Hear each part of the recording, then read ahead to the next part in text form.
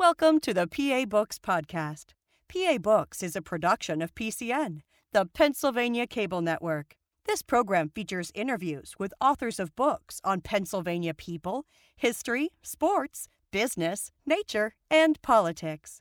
We hope you enjoy this podcast.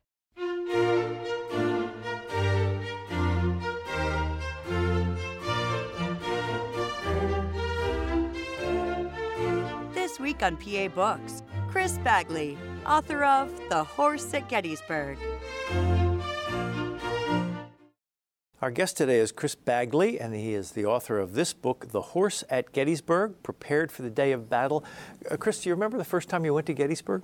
Yes, actually I do. I was 10 years old, and our family was taking a trip from Ohio over to Philadelphia and then into New Jersey. Well, Gettysburg just happened to be on the way, so we stopped at Gettysburg.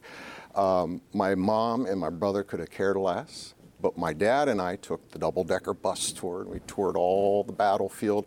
I only remember Little Round Top, Devil's Den, and where Pickett's Charge took place. I was just blown away by the immense size of the battlefield. And I didn't really go back to Gettysburg until after the movie Gettysburg, directed by Ron Maxwell with that nice all-star cast. I went back with my dad, and it was the same thing. I was just blown away by the immense size and scope of this battlefield.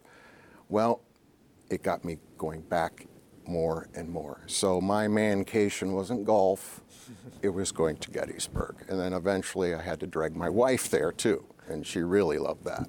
Well, you are a licensed battlefield guide. I am. What does that mean? Well, let's put it this way. Initially, people came to Gettysburg almost right after the battle. And a lot of these were family members to see what had happened to their loved ones if they were among the wounded. Some people were just curiosity seekers. So they needed people to show them around. And as it evolved, more and more people, and many of them were veterans of the battle, would take people out and show them the different areas of the field. After the 50th reunion, though, some of the people that were calling themselves guides proved one thing. They had no idea what they were talking about, especially if you're addressing to a veteran. Oh, yes, that regiment fought right here. It's like, no, I was in that regiment, and we weren't anywhere near it. So they petitioned the War Department, they petitioned the government to do something about it and step in. And as a consequence, they made a rule that all future guides would have to be licensed by the War Department.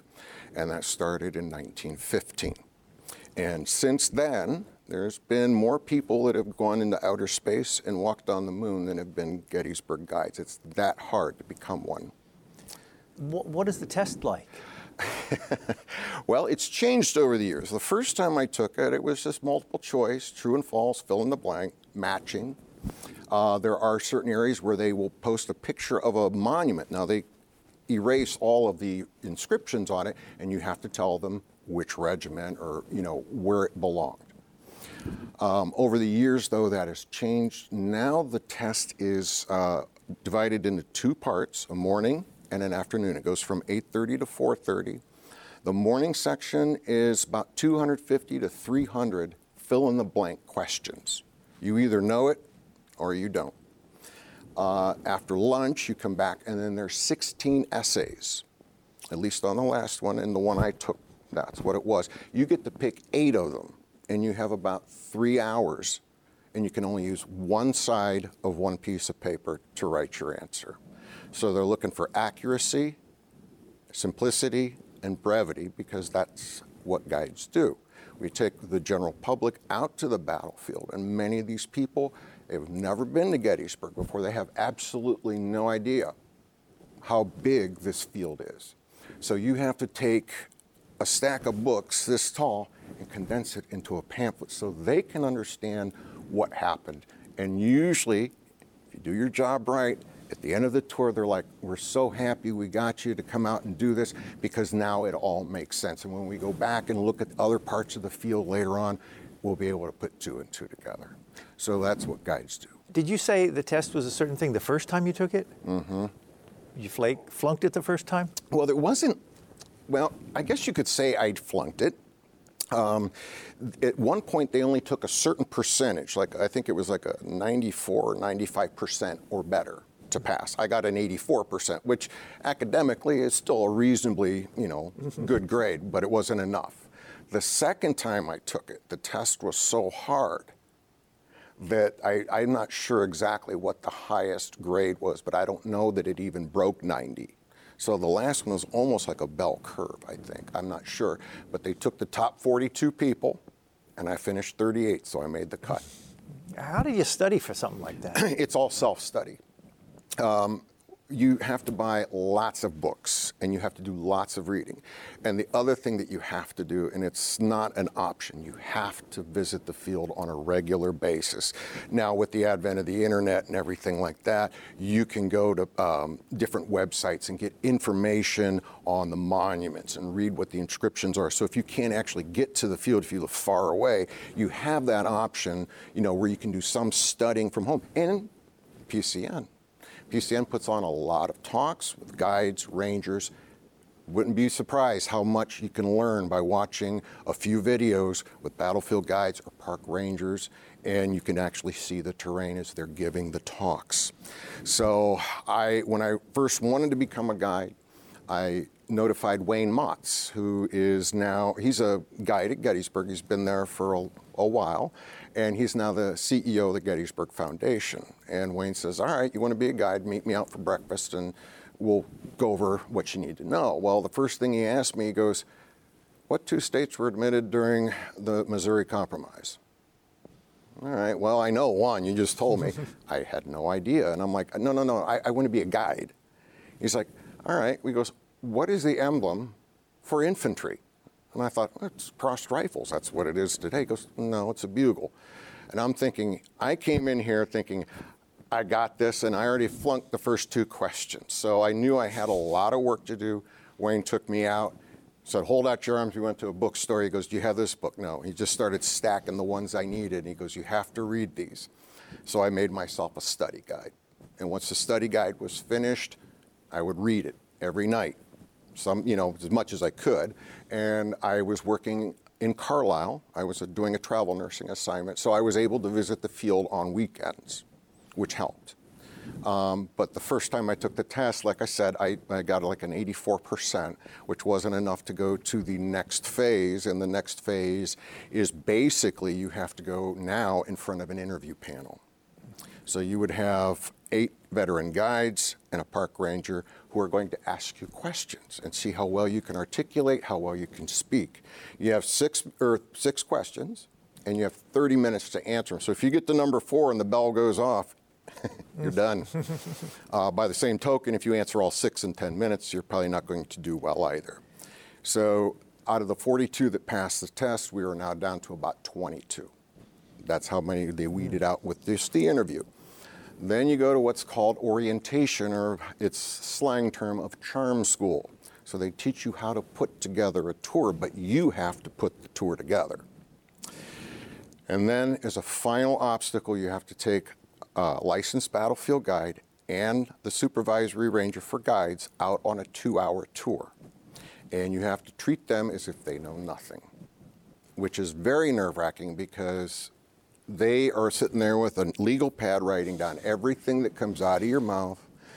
Very rarely do they crack a smile, and they're also grading you on your driving skills. So if you blow through a stop sign or a red light, it's an automatic failure. You might as well turn around and go back. Your tour could have been perfect. But you blow a stop sign on the Emmitsburg Road or, red light, you're done.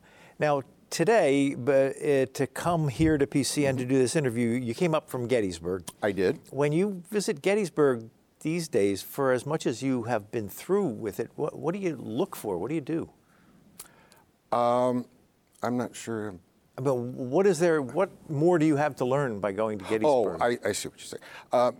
There's always something to learn. I mean, there was near 165,000 participants in this battle, and that's not including the lives of the townspeople of surrounding areas. There's always something you can learn, and it's very rare that I come up here that, you talk to your friends and whatnot, other guides, and, they're telling a story, and you're like, wow, I never heard that before. And then, I don't just believe people, I go and then I have to look it up. It's just one of my quirks. So you do that, and it just adds to that knowledge base. So when you do take people out, we like to take the people and kind of customize the tour for them. So if you were, say, from my home state, Ohio, we would want to talk about, Ohio's contribution during the Battle of Gettysburg, maybe some of the interesting stories that involve people from the state of Ohio. And that can be done for just about anywhere. I've taken people from West Point out, highest rank was a colonel, and Signal Corps. So where are you going to go? You're going to go right to the top of Little Round Top and show them that plaque right there. And they love it. And it's a lot of fun because you get to meet people from all over the United States and also the world. Do you have a favorite spot there? Yeah, actually I do. I like where Maverick is boarded. It's very quiet and peaceful, and people think that Artillery Ridge is not part of the battlefield, but it was. It's just privately owned. Who's Maverick and what is Artillery Ridge? Well, Artillery Ridge is a campground, but it's also where Maverick is boarded. And Maverick is my horse. If you hold up that book, you're going to see one of the most beautiful horses on the front cover, and that is Maverick. So I enjoy going out there because I can visit with him. It's still the battlefield. That's where they kept the artillery reserve. That's why they call it Artillery Ridge. And I'm able to visit with him, and if I want to sit down and read, it's usually very quiet.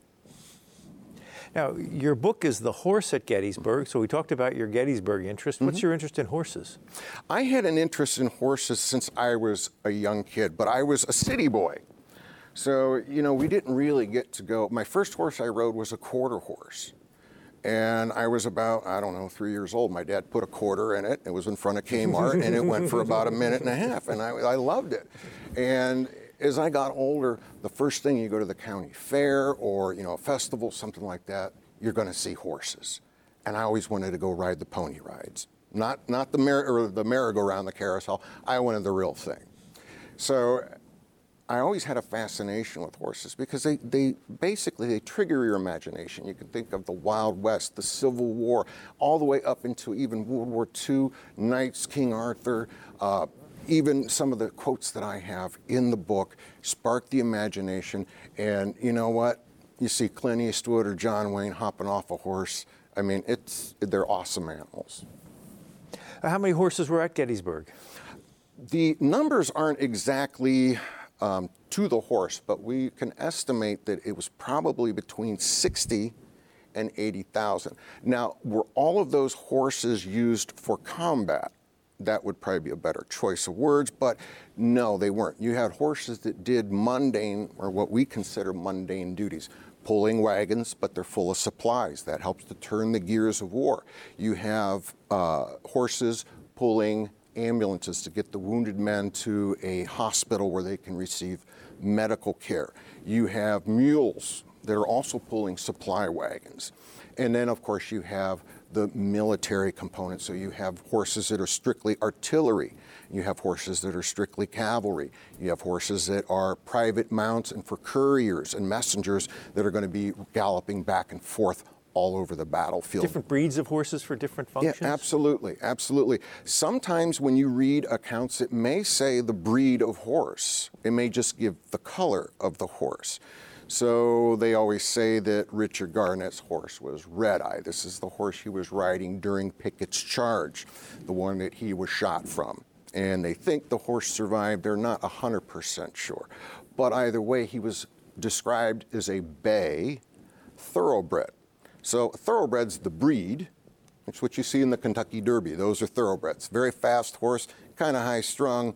But a bay, you take a look at the front of the cover, that is a bay. A bay horse is a brown horse, a darker brown, maybe a lighter brown, but they normally will have the muzzle, front of their face, the muzzle will be black, their mane, their tail, black, and then the lower legs usually have black socks, or the lower leg coloration.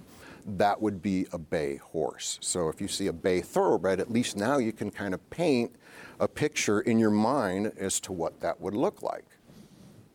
So all those horses had to be fed and watered? Oh, absolutely. And that was a logistical nightmare because armies run on their stomach and horses do too. And matter of fact, if you put a horse out into a pasture, they'll graze a better part of 2/3 of the day. So how did they haul all that food and all that water? You need more horses and wagons to carry even the hay that they need. You also had to provide some source of other calories other than hay, such as oats, barley, corn. Oats was usually the best one because it was high in protein for the horses. And then the hay and water is just to aid in the digestion for the horse. So it was very important. But the problem is when these armies moved, they moved many times water source to water source. They even had several times throughout the day what they called a water call. So you would either take the horses to the water, or you would send some men out with wagons and bring the water to the horses. If the horses don't get their water, it's kind of like a human. They will dehydrate, and if it goes far enough, they can develop digestion problems, and even, like a human, they can die. So moving from water source to water source was very important, and they preferred something like a lake, or I'm sorry, not a lake, but a stream, river, something with running water, not something like a stagnant pond. So, and same reason we wouldn't want to drink out of it. Where'd they get the horses in the first place? I mean, was there some recruiting center? Or? Well, in a way, they at the beginning of the war, they weren't real picky. But, it's kind of like the shoddy used car salesman, You're hoping you don't see this or that, but they would sell the government horses, and they were finding by 1863 that the quality, at least in the Federal Army, of horse flesh was wanting, meaning these horses that they were getting weren't all that they were supposed to be. So they developed a series of depots, and these depots were to receive horses, and they would have trained horsemen, men that have been around horses their entire lives, and they would look at these horses and assess them to make sure that they were healthy and that they were the right age, that they were going to be able to do certain things that they were going to be required to do in the field, like maybe go up to a trot or, even a lope, and, make sure that their hearing and their eyesight is good. The Confederates on the initial portion of the war didn't really have too much of a problem because many of the Confederate cavalry had to provide their own horses. A lot of people don't know that. And the Confederate government basically would appraise your horse. And they would say, okay, your horse is worth $150. If that horse is killed during a battle, then you were supposed to receive compensation, and you would be furloughed home to get another horse. You say in your book, Confederate horsemen were lucky to receive full payment, if anything at all. Then after the loss of his horse, the trooper had the responsibility at that point to obtain another horse. So they had to get their own, and the Army didn't supply them. Right, but the Army did provide them with food, forage, and an extra 40 cents a day. It's kind of like if you use your car for Uber, they'll pay you mileage. So they gave them 40 cents a day extra for the use of their horse. But again, by the war's end, you're going to see the inflation rate of Confederate currency just go through the roof. When Lee purchased Traveler, his favorite horse, I believe the sum he paid was $225. And by the end of the war, that same horse, Traveler, was appraised for $4,600. So you can see how the inflation affected the cost. And the average cost during the Civil War for a horse, we'll say it's right around $170, $175. Some horses were more expensive than others, and they also had to meet certain criteria to be in different branches of the service. How did they train horses so to get used to cannons going off and guns going off?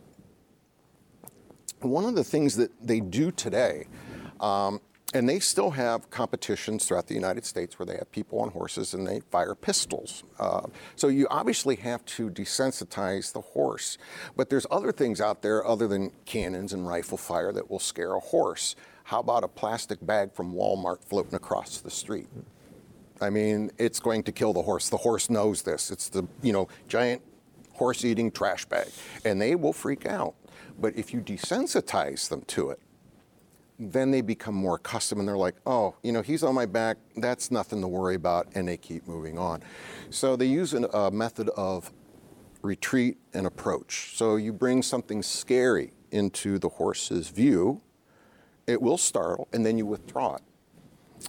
Allow the horse to inspect it then and say, okay, this is not going to bother me. And the more you do this in a repetitive process, the horse learns to not worry about it. Now, so far as a cannon or a rifle or something along that lines, what they would do is they would have experienced horsemen further away, and they would begin firing their carbines and pistols. And there's a group of what they called green horses or untrained horses that were further away. And that's, as they got used to it, they started to close the gap and bring them together. And then eventually, you're on top of this animal, firing your pistol or swinging your saber. The other things that they would have, people don't even give it a second thought. A bugle makes a lot of noise. Drums, flags, pennants. All those things they had to desensitize these animals to. But the big challenge that they had, especially in the Union Army, was time.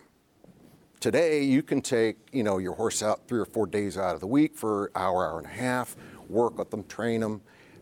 But now, in 1861, there's a war going on. There is not the amount of time to do this, so it had to be done as quickly as possible to achieve the best results possible, which I put in there a couple interesting quotes about, fellows that thought they were really good horsemen, and when they got on a very spirited animal, they found out right away that they weren't quite as good as they thought. Now, you talked about General Lee's horse, but also General Meade's horse, Old Baldy. He was wounded 6 times in battle. How would a horse react to getting shot without, not a life-threatening injury and not just completely freak out? Well, the last time he was wounded was at Gettysburg on July 2nd. I believe the bullet, if I'm not mistaken, passed through Meade's pant leg, or his pants, hit the horse somewhere in the abdomen area.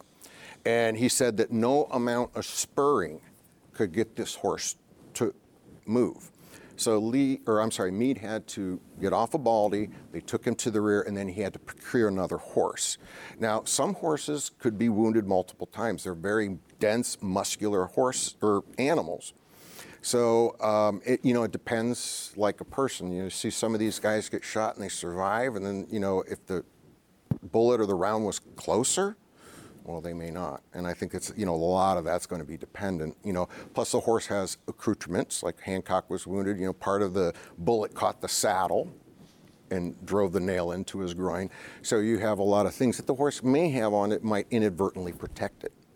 So a horse wouldn't necessarily bolt if he felt a No, not necessarily. wound? Not necessarily. I'm sure he's not going to be real happy, but like I said, Meade was spurring him, trying to get him to go, and he wouldn't even move. So, he was, probably hurt pretty badly, but he ended up recovering. He sent him back for rehab, and, he ended up outliving Meade by, I believe it was 10 years. One of the things you say in your book is that at the start of the war, the Confederates had the advantage on horseback because they were just more used to it. Well, the South was more rural, and the North was more urban. And, don't get me wrong, are areas in the North that was, farmland, pasture, and you had people that were accustomed to riding and utilizing horses in their daily lives. But you go to a big city, some of these people didn't do or have to, move very far to go from, say, home to work. They might have lived in the same building that they worked in, and if anything, maybe they used a horse to pull a cart, or maybe they hopped in a buggy to go, a little further down the road, but it was nothing that they had to do to take care of it. So you got a lot of shopkeepers, cobblers, manual labor that, don't have any horse riding experience. Now they join the cavalry, and all that's about to change. So now you have to teach the horse, but you also have to teach the person that's going to be riding them too. And that can be a big challenge, and they did find out. Many of the men grumbled and complained they couldn't understand why they were doing all of these different exercises and drills. But once they got out in the field and they were campaigning, and even at Gettysburg, then the light bulb came on. That's why you want to know how to mount your animal from left or right side. or how to swing the saber properly, fire your carbine, those kind of things. They have to know how to jump a ditch or a fence. So they had to practice that while they were being trained as well. Did they have to train them for things like walking on rocks and walking through mud? During the Gettysburg campaign, most people, like I said, when you see Gettysburg, the field, some of it's just grassy, nice rolling ridges. And the further south you go, you see these huge, immense boulders on Little Round Top, Devil's Den, all around the base of Culp's Hill. And these are not pleasant areas to be on a horse because the horse has to be able to see. So it puts the rider and the horse in danger. And the other thing is, even when they were en route to Gettysburg and when they also retreated from Gettysburg, there were torrential rains. So it makes it more difficult for the horses to walk. That pulls the shoes off. I mean, you already got the wagon or, cannon and limber that sunk it to its axle in mud, and now you got these poor animals trying to pull that. Their shoes are coming off. So it's not a pleasant experience. So the drier it is, to a degree, the better off it is for riding. Well, the days of the Gettysburg battle were kind of hot. Oh, a little bit. How do the horses handle the heat? Well, horses will sweat just like people do. And they need water, and they need time to decompress just like people do. Now, horses normally don't sleep, like we do. They only need about 3, maybe 4 hours of sleep a day, and they can sleep standing up. But when they get out in that hot weather, they do start to sweat, and they will also, that increases their fluid intake. It's just like when we go out and we're working in the hot sun, you get even more thirsty, you're sweating, and you have to drink more water. Otherwise, you're going to get dehydrated and get, sunstroke or some other, problems. So they had to make sure that the horses were well watered. And unfortunately, Gettysburg, when you look at the surrounding areas, all these farms, most of their wells were bled dry. You're talking about for 60 to 80,000 horses, you're talking about almost 800,000 gallons of water per day. That's astronomical. Even if you had modern means, that's a lot of water. So they had to water these horses to keep them so they were able to function properly. And unfortunately, I'm sure many of them did die from dehydration and what we would say exposure. And when the Confederate Army was at Gettysburg, they were pretty far from home. So when they would lose horses, how did they replace them? Well, they had this little thing where they would requisition as they passed through towns. Now you got to understand that you're not talking necessarily getting a choice thoroughbred. You're talking about going to a farm where they may have some draft horses, which are bigger horses. They'll work. They're great for pulling cannon and whatnot, but they may not be the speediest animal when it comes to running a gallop or something like that. So they requisitioned from the local populace in Pennsylvania for animals. So they would either pay with them in Confederate money or they would issue them a receipt. Lee forbade, that they stole anything, although that was widely and liberally interpreted. But if anything, they would give you a receipt because they thought, well, we're going to win the war. When it's over, you can go to Richmond and we'll pay you for your horse.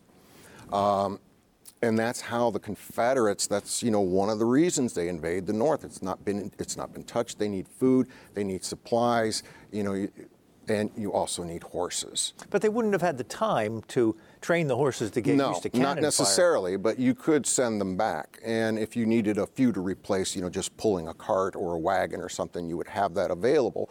But I believe that, once you get these animals, they're not trained, you're right. So you're going to send them back where they can be, doled out, I guess you would say. One of the things I learned in your book, you say, considering horses are prey animals, their senses are more acute, their view on a moonlight night would be on a par with humans during the day. So they're very handy to go on night. Yeah, and when I was doing the research for this, I did not realize that. And I thought, well, I got to get I verified it with a couple sources saying that, yes, on a full moonlit night, these horses can see quite well. And all of their senses are that way, and it's because they are prey. That's their survival mode. So, they can see predators coming. Their hearing is very acute, and horses have this peculiar ability where they can move their ears independently of each other. So one may be pointing forward, one may be going to the side. It's actually kind of cute to watch, but that allows them to hear something like maybe a stick snap. In the distance, it might be a predator. And then, of course, you have the sense of smell. So, if you're on a horse and you're riding a trail or something, and that horse just all of a sudden comes to a dead stop, and he's looking at seemingly nothing, look at his ears. If they're pointing that way, I found out, and I'm like, why you stopped here? And Terry, the other guide that I work with sometimes, she goes, he sees something. I'm like, okay. Well, sure enough, within just a minute, 3 deer were about 300 yards away from us, and they came out of a thicket. I didn't see them. The horse did. You also say in your book that horses have blind spots, like Sure. directly in front and directly Absolutely. behind? Yeah. Well, actually, they don't have much. They have a 350-degree panoramic view. I mean, they have monocular and binocular vision. Their eyes are more to the side of the head, but if they see something, they will lift their head and turn, and that way it can come into focus.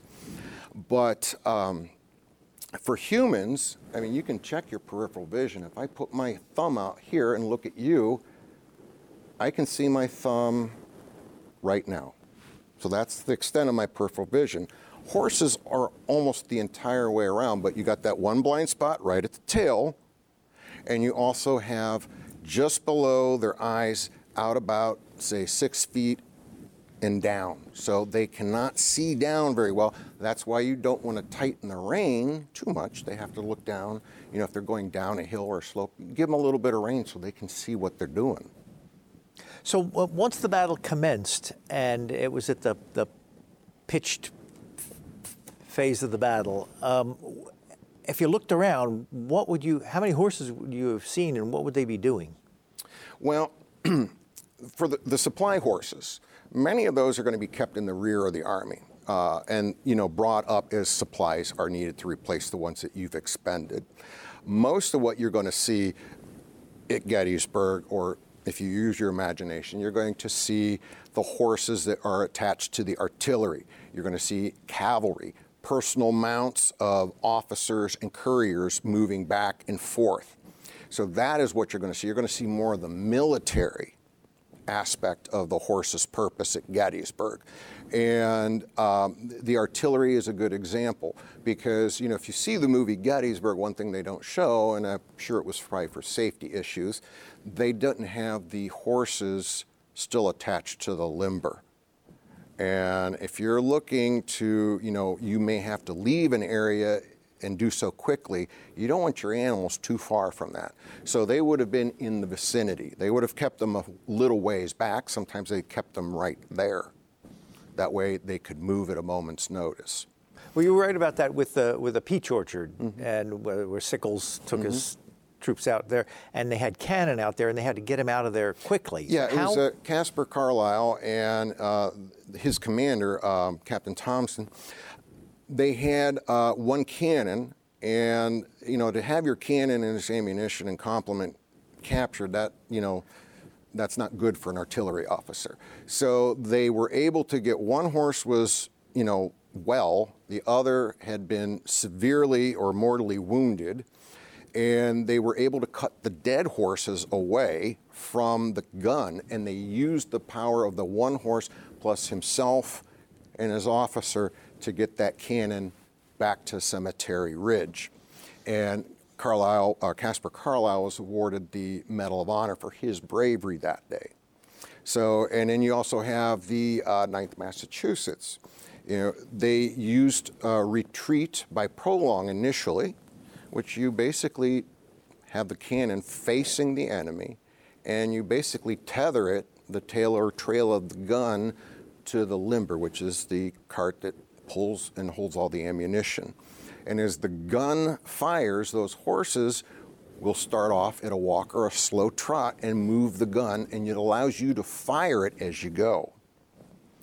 Well, that's one of the reasons they targeted horses back then. If you want to capture a cannon, you shoot the animal that's capable of carrying it. I know it sounds cruel, but men on both sides were guilty of doing that. You can have an entire complement of a battery. It's very hard to move a 1,500, 2,000-pound cannon with just a handful of men. You need horses. So if you shoot these horses or severely limit their numbers, you're probably going to walk away with a prize. And they did end up capturing some of the 9th Massachusetts artillery pieces. They went into Gettysburg with 88 animals, and they leave with 8. So the attrition rate was extremely high. And that was their first time in combat during the war. So overall, how many horses died at Gettysburg? The estimates that you read, most, at the very minimum, you're looking at about 3,000. The number also goes up to as high as 5,000.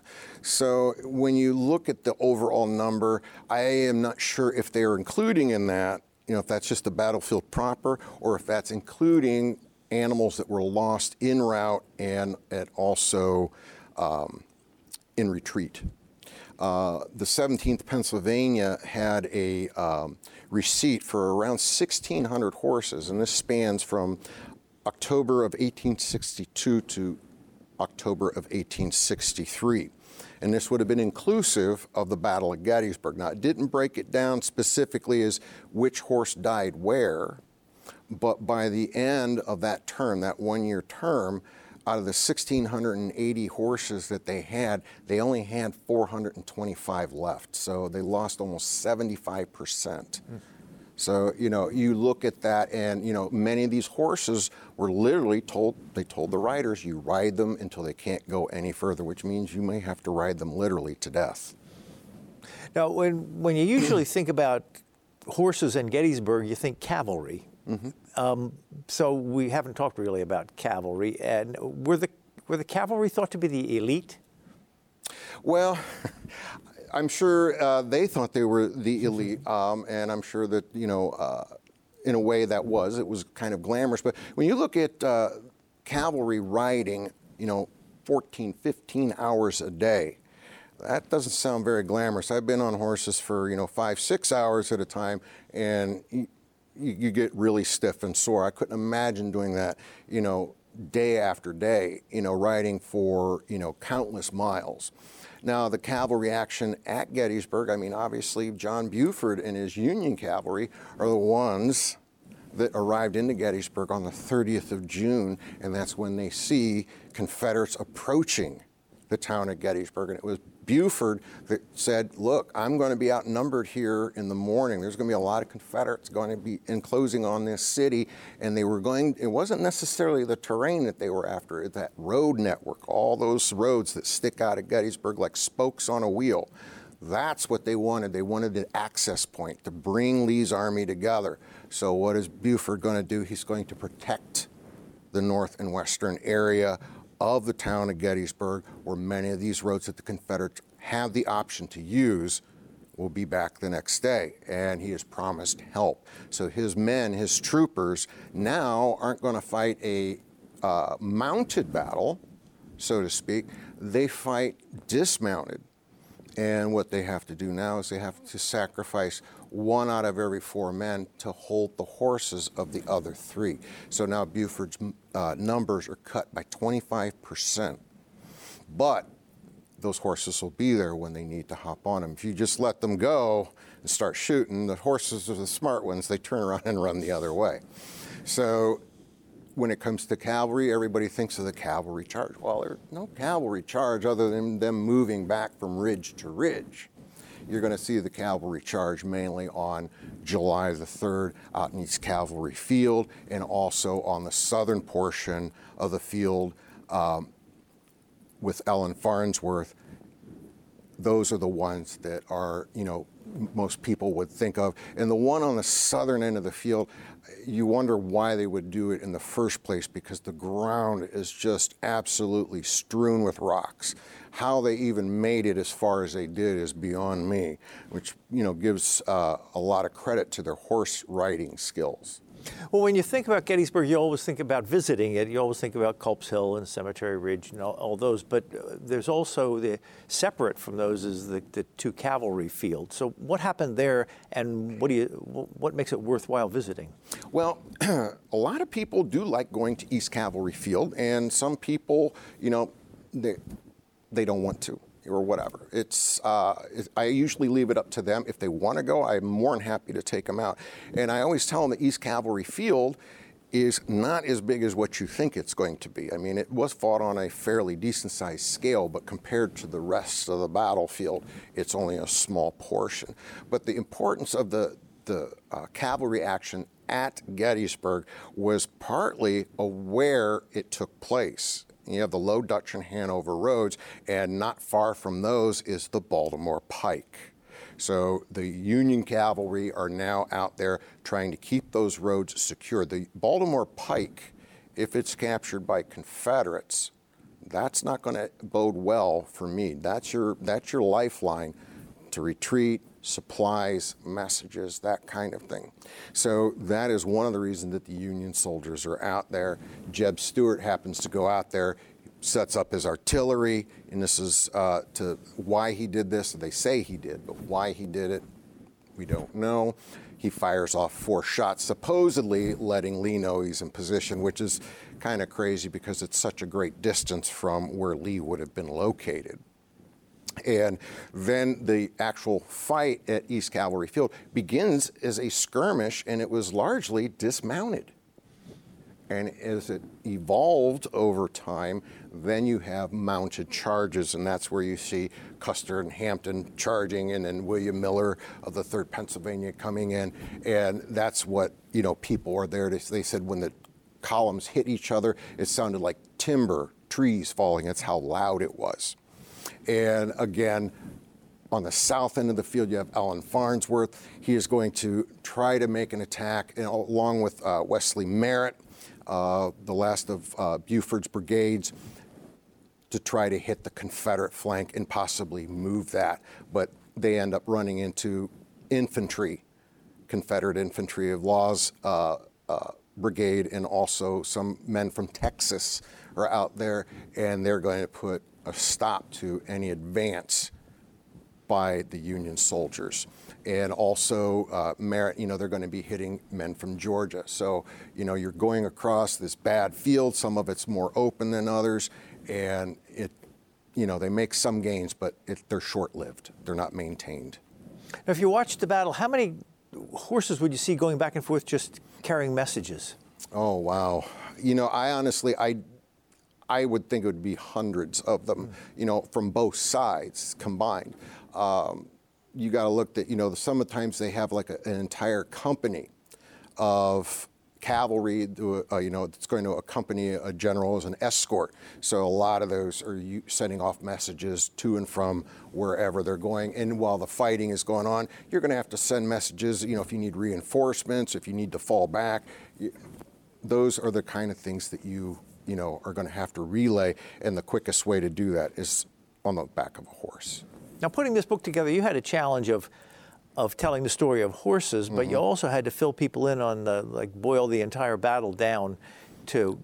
Yes. The target audience, when I talked to Kevin Drake and we decided to move forward with this, I said, I don't want to write another book about Gettysburg and just rehash the same storyline.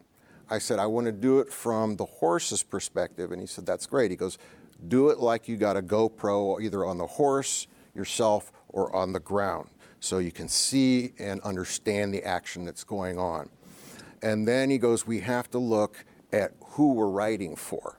And I says, yeah, I know. I said, there's a lot of people out there that know a great deal about Gettysburg, but don't know much about horses. And then you have the opposite extreme. You have people that know a great deal about horses that may not know anything about the Battle of Gettysburg. And then you got the people that are just kind of in the middle a little bit, maybe just curious because, they see the book and maybe like the cover or whatnot, or they like the topic. So, it's hitting 3 target groups, and I had to do it in such a way that I didn't go into too much detail to lose one base to satisfy the other. Is this your first book? It is. It is. It's my first book, and everybody says, "Are you going to write another book?" And I'm like, yes. I don't know. I would have to feel passionate about it and want to do something that appeals to me and I think would appeal to other people. That's why I did proceed and write this book, because I don't know, to my knowledge, if there's been anything like this that's been done. And hopefully people will enjoy it. Now, we can't finish this conversation without talking about Pickett's charge. Sure. And one of the things you say on here is General Lee issued orders that officers were to make the assault while dismounted to avoid unnecessary exposure to enemy fire. How'd that work out? Not well. Many of the officers disregarded that. Now, how many? Well, we don't know exactly for sure, but if you take Richard Garnett, Road, James Kemper, Road, if you take Johnston Pettigrew, Isaac Trimble, and then you add in their staff members and their horses, plus other officers like Eppa Hutton of the 8th Virginia, he rode, and these add up. So there is probably a lot more than you think. I think one source that I cited, it was at least 20, if not more. Why would they ride in spite of what Lee said? Well, some of them to be seen, inspiring presence. I think a lot of it had to do with chivalry, bravery. You wouldn't have to tell me twice not to ride a horse up there, because you stand out. I mean, you're going to be targeted, definitely, and just about all of them were hit. And, there's this story about Eppa Hutton, how he was shot through the leg in the same round, entered the horse. And they turned the animal to take him back to the rear to get medical attention, but he had to dismount and they had to put the horse down because it was in so much pain and so much misery. And even Isaac Trimble, he mentions his horse by name. He got up to the Emmitsburg Road area, the horse was hit, ended up dying, and he said, "Poor Jenny," the horse's name was Jenny, he goes, "I hate to part with you." I mean, this is the type of relationship that these men had with their animals, and it shows that some of them probably had them for, longer periods of time than what you think. Were there some, I don't quite know how to ask this, were there some situations or some people who thought that in certain circumstances the men were more expendable than the horses? Well, that is a good question. I think what maybe it'd be better to say is the men knew they were expendable. A horse is taught to trust and obey the rider, his master. So, obviously horses, they might be able to sense the danger, but so far as the thought process, riding up to Cemetery Ridge on the back of the horse is probably not going to end up well for you, especially once you get into rifle range. And you have other troops that were expendable, like the 1st Minnesota. Luckily for those men, they put their horses to the rear and they charged on foot. And a good chunk of those men never returned. They know what's going to happen. The horse, I guess ignorance is bliss to a degree, does not. But it can sense danger, just like if a predator was around. But in a situation like the Peach Orchard, where you've got to get that cannon out of there, you have to have a horse for that. It helps, definitely. You can't, no number of men can make up for the loss of that one horse. They could. You could wheel but you're going to need at least a small complement of horses and some men, or a full complement of horses to move one gun, and it's limber. If not, you're going to have a more difficult time, and you've got to look at the lay of the land, the terrain, up hills, little swales and dips. I mean, those things are going to slow you down as well. So, yeah, you would better off have a horse. Now, luckily, Caspar Carlyle did have one good horse and then one that was going to expire from its wounds, plus his commanding officer that was able to help push that gun to safety. You think Lee's strategy at Gettysburg was generally sound? Well, I always tell people never look at this battle from the eyes of the present, because I read in one book, a fellow's name was Gambone, and he even said, he goes, I'm sure if Robert E. Lee could go back 158 years, even he would probably do some things differently. I think that in Lee's mind, that these attacks that he made were sound, that they would work. But as it turned out, it did not. And a lot of people ask, why did he make the charge on July 3rd? Well, you got to look at it from a logistics standpoint, too. If you leave Gettysburg after 2 days of combat, what have you gained? Nothing. You've lost the lives of your men, horses, expend supplies, ammunition. But if you stick around, well, you can't just sit idle in enemy territory. That's not a good idea to do anyway. You could be surrounded. You could be attacked. I mean, that might have made Longstreet happy from, the defensive fighter position that everybody says he was.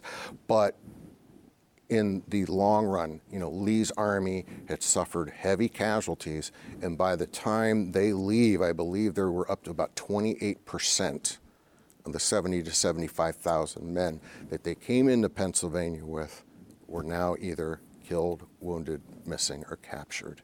Did they have to leave many horses behind? Well, they took the horses with them. His wagon train of wounded, 17 miles long. That's an impressive, distance. If the horses that were being taken back to Virginia collapsed on the side of the road from exhaustion, well, that's where they stayed. They didn't even waste time to bury them. There was one story, and I was going to put it in the book, but I couldn't verify the source, where Lee's army had passed through, and some of the townspeople came and cut the ropes that were holding the horses he captured, so the horses were able to escape. But yeah, they would have taken as much with them as possible.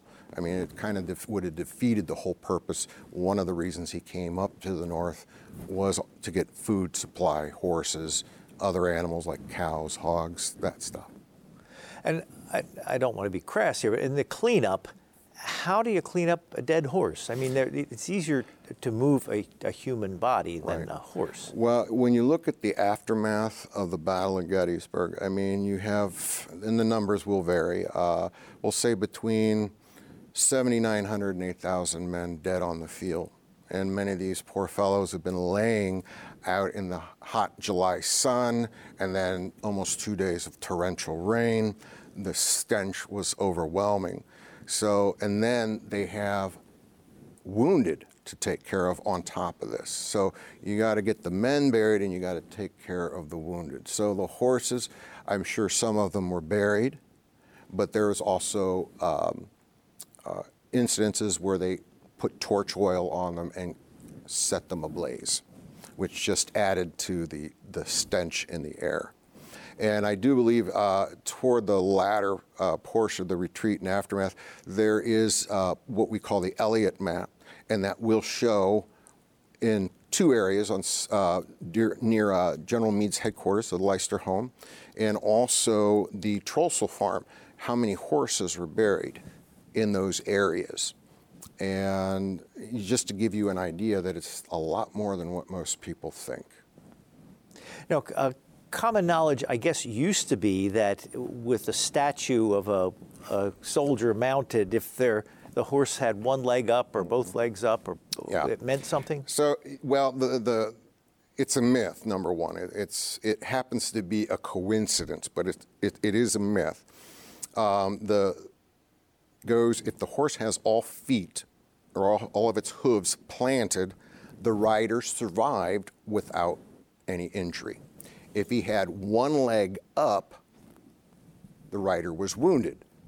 2 legs up, and the rider was killed. Well, early on, I believe it was around 1915, they asked Henry Kirk Bush Brown, who was the sculptor of many of these statues, is this what it meant? Because this rumor had been, back in the early 1900s was already going around. And he said, no. He goes, that's just the way it was. And he said Reynolds was a man in action, and that's how he wanted to portray him on his horse. So you can imagine, to the shock and horror of many people when they unveiled the Longstreet equestrian statue, and not only does he have 1 foot up, the back foot is turned, so you could see he has 1.5 up. Longstreet survived the battle, and he was not injured. And people were, saying, oh my God, you ruined. No, it's a myth. If you look at the statue of Winfield Scott Hancock up on East Cemetery Hill, it looks, and it probably was, modeled after the statue of Marcus Aurelius in Italy. Same position of the hoof, the horse, and it's just like, well, there you go. It's just showing a horse in motion. Hancock was very much an active commander at Gettysburg, as well as Longstreet. So I think that they portray him right, and Reynolds. And you mentioned in your book that if you go to Gettysburg today, you can take battlefield tours on horseback? Mm-hmm. Yes. So there's 2 things you can do. And for the people out there that do not own horses and never have ridden, you can go to one of the tour companies. Now, there are 3 of them in Gettysburg, and I'm going to list them in alphabetical order, so there's no favoritism. You have Confederate Trails, which also has the Victorian carriage. They do carriage rides. Hickory Hollow, and also the National Riding Stables Horse Rescue. So you can contact them, when you're getting ready to plan your trip. And I tell people, do it sooner than later, because if you wait till like the day before, they're probably going to be sold out. And, you're not going to end up getting your horseback ride. Do you have to know how to ride a horse to do this? No. Probably 85 to 90% of the people that go on these horse tours, and they're with a guide. They have a guide, will go, and they either talk into a little microphone with an earpiece for everybody, or they do what is called a point-to-point. So you get the ride, and the guide comes out and talks a little bit, rides some more, talk a little bit. You do not have to have any riding experience. Now, they all have terms, rates, and restrictions. So I always tell people, find the one that interests you the most. You can go there to their website, and you can, talk to the people that work there about, any concerns, and, go ahead and book your tour. We are out of time, unfortunately. We've been speaking to Chris Bagley. He is the author of this book, The Horse at Gettysburg, Prepared for the Day of Battle. Thank you very much. Thank you very much for having me. Thank you very much.